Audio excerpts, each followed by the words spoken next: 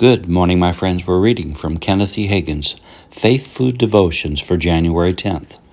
The title of the message is In Him, and the related scripture is Ephesians chapter 1, verse 3, which reads, Blessed be the God and Father of our Lord Jesus Christ, who has blessed us with all spiritual blessings in heavenly places in Christ.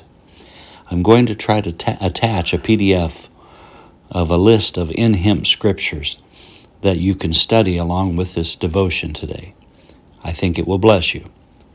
From the day you were born again until the day you step off into eternity, God has already made provision for you in Christ Jesus.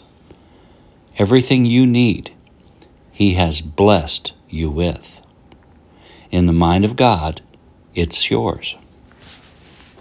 People often ask me how to study the Bible. Although I have many suggestions, there is one I present everywhere I go. As a believer, as a Christian, follow this method as you go through the New Testament. Read or study primarily the epistles.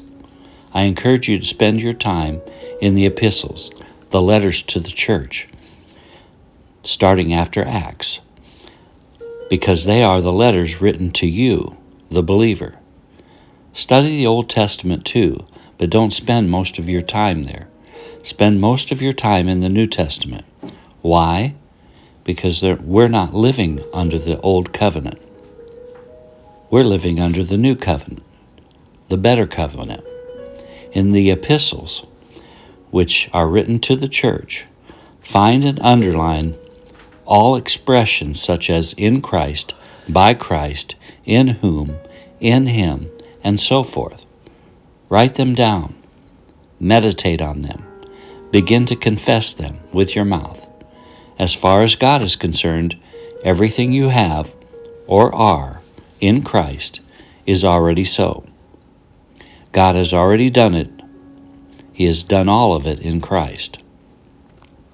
However, it is your believing and your confessing that will make it real to you. Confession. I am a new creature.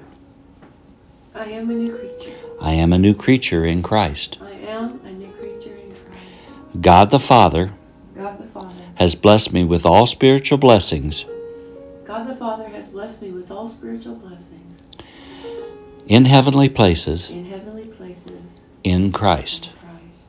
Amen.